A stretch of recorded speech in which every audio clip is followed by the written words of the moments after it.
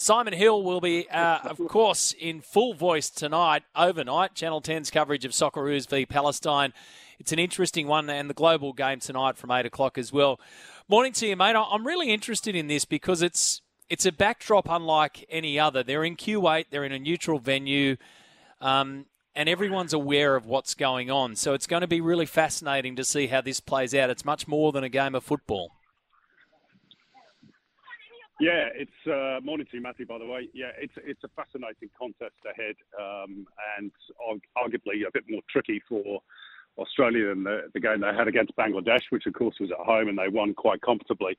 The one thing that you can be sure of is that the Palestinians will be highly motivated, even though they're not playing on their own turf, which they haven't done, incidentally, since 2019. And this game was actually scheduled to be in Ramallah before all the trouble broke out in that part of the world, and obviously they had to move it. So it's an interesting contest. I still think Australia, man for man, will be too good for Palestine, and in many ways they'll be helped by playing in Kuwait.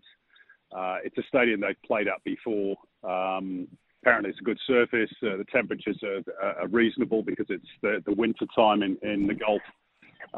So yeah, they should be okay. But again, the only enemy really, I guess, is complacency tonight. And if they play to their capabilities, they should win. It'd be good to see Martin Boyle there, wouldn't it? Well, he is there. I know that for a fact. Obviously, he missed out against Bangladesh. They just wanted to nurse the injury that he picked up playing for Hibernian in the Scottish Premier League. And, obviously the long journey to Australia is something that doesn't help injuries.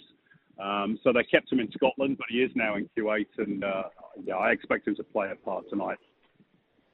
All right, let's see how that one plays out. Overnight, of course, so Socceroos v Palestine.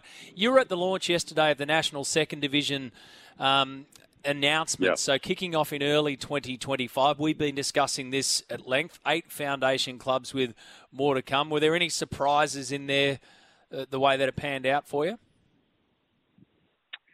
Well, I guess the surprise really is that it was completely limited to New South Wales and Victoria. Now, that's maybe not the way it's going to end up because they are looking to add between 2 and 4 new clubs over the next 12 months.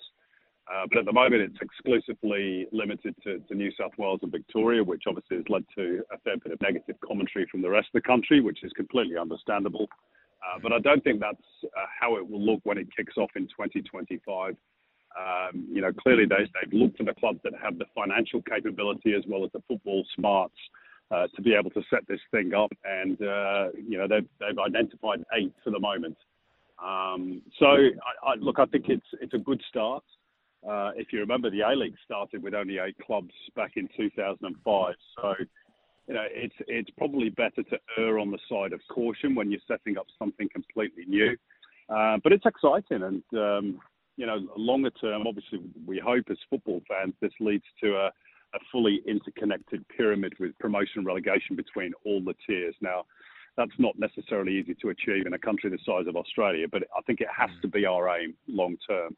And it will be so good for our sport here. It'll be something, unique in terms of the football codes anyway. So I think it will be fantastic. But first things first, let's get this thing up and running and make it work.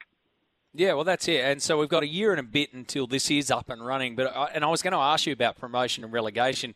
I guess you can't really put a time frame around it, mate, because if you say one thing, it's going to be there forevermore and you'll be held to account of it. But they want to make sure that this National Second Division is running properly, strong enough, and is good enough to then afford to take that next step. In your opinion, is it a 5-year sort of deal? Is it a 10-year approach? Am I too long, too short?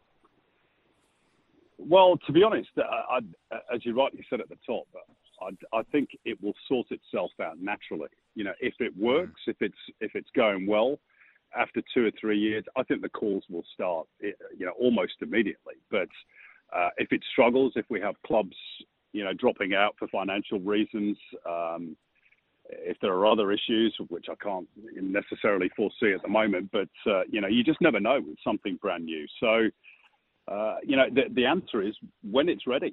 But it has to be the aim.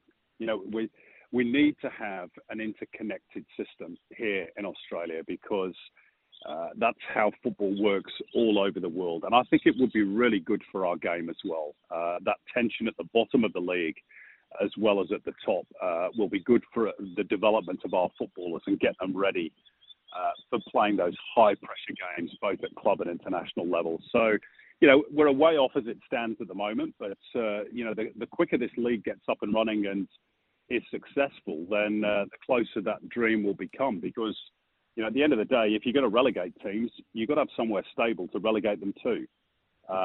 So that's the challenge for the second division. And, with that, of course, comes the carrot of promotion as well. So, yeah, it's, as I say, it's a small start, but it's a good start, in my opinion.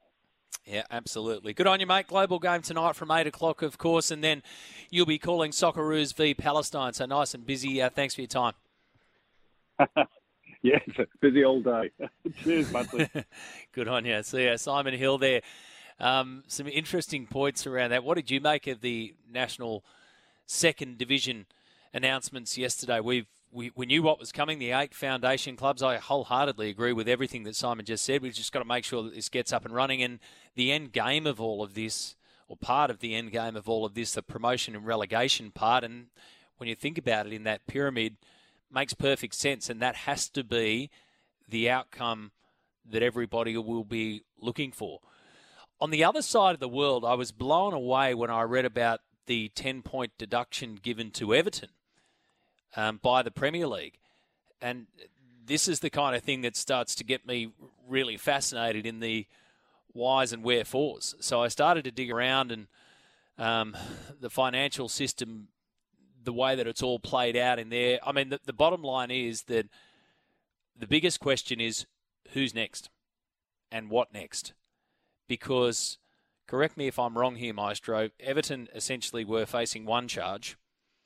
Clubs like Manchester City at the moment are under investigation for 195 or something or other, 150. And you've got Everton being docked 10 points for not spending enough money. This is really interesting. It's very complex, obviously. But what happens next? And if that's the kind of penalty that they're going to give out, then what happens the next time that somebody is found to have done this and more? 10 points, straight down the bottom. This is interesting because it's now been taken to Parliament. A Liverpool MP has called the punishment grossly unfair. He's tabled an early day motion in the House of Commons, which will be laid out for other MPs to consider. They would breach the financial rules, and they also are calling for an immediate establishment of an independent regulator. So it's really, really interesting the way that this has gone on. It's the biggest sporting sanction in the competition's history. It pushed Everton down to 19th on the table, 2 points adrift of safety, and it goes to interest payments on the club's new stadium, which they believe were add-backs for profit of sustainability calculation. So off you go over the amount of money that they can afford to lose. So the English top-flight clubs are permitted to lose over 3 years £105 million. An independent commission found that Everton, their losses between 21 and 22 amounted to $124.5 million. So they lost too much money. And there's a lot of stuff behind all that. What happens next is going to be the biggest watch this space, I reckon, because either way, if another club transgresses and doesn't get what they got, then all hell will break loose. Or if another club is found to have done more than just the one offence, then all hell will rain down on them, if you go with the form line of what's been happening. Really interesting situation over there in the English Premier League.